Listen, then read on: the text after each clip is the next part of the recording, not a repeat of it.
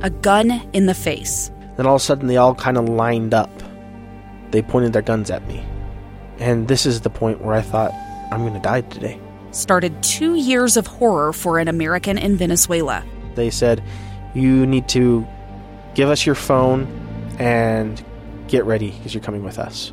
I'm Becky Bruce, and I spent a year researching and piecing together Josh and Tammy Holt's story about their ordeal in a notorious prison.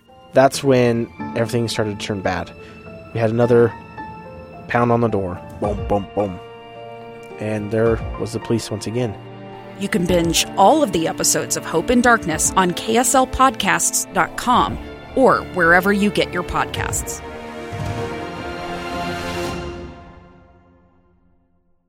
Inside Sources. Inside Sources. Welcome back, everyone, to Inside Sources here on KSL News Radio. I am Boyd Matheson. It's great to be with you today. And as we've been talking about some of the issues that have been going on in the at the border, of course, part of that balance is really crucial. And the balance, of course, is how do we have compassion and rule of law? Both sides of the political equation have turned this into a major political battle for decades now. For decades. And they have presented the fake fight and the false choice that you're either compassionate and you just want to open the border and let anybody come in, or you're a rule of law person. You're heartless and cold and you're not going to let anybody in for any reason. And both of those are false.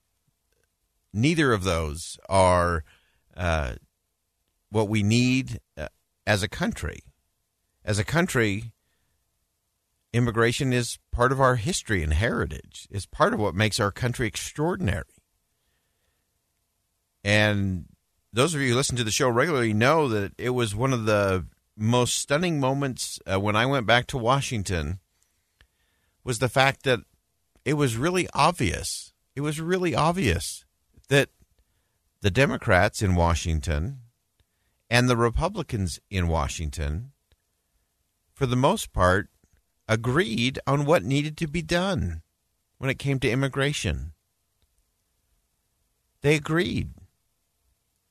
They agreed we needed a border. They agreed we needed an entry-exit system.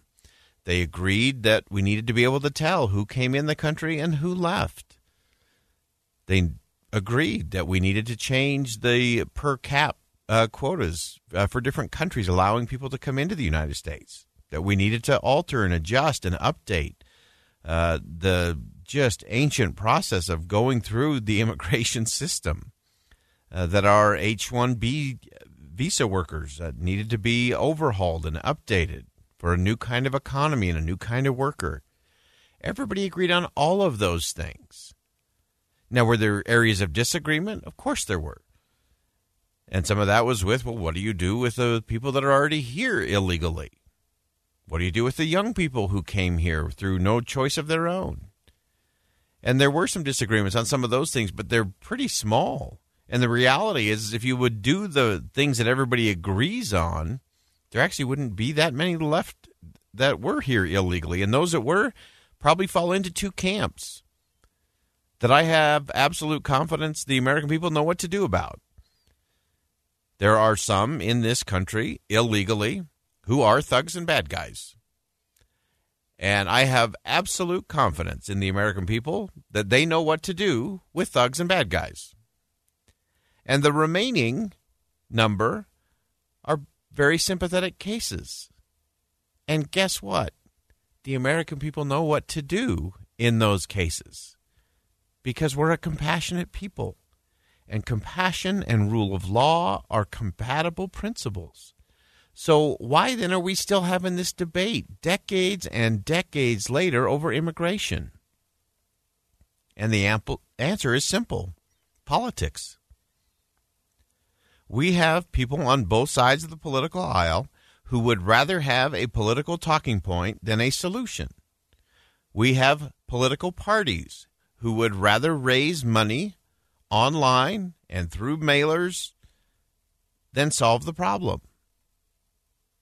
We have political parties and candidates who would rather have a wedge issue to try to win an election and maintain power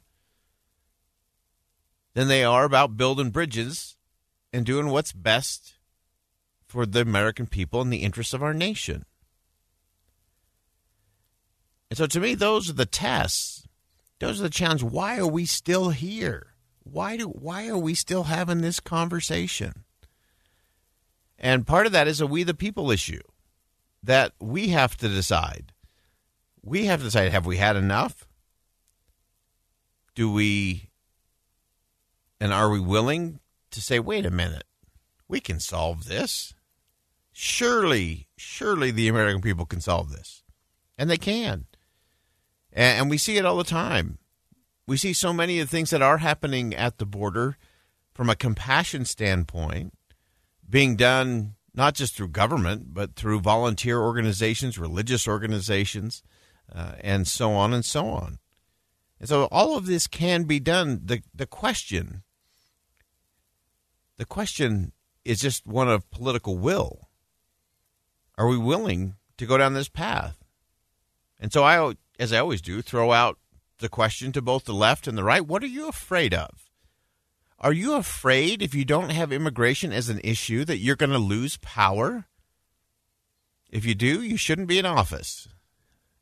Are you afraid that the principles you profess to believe and proclaim in your campaign literature doesn't really work?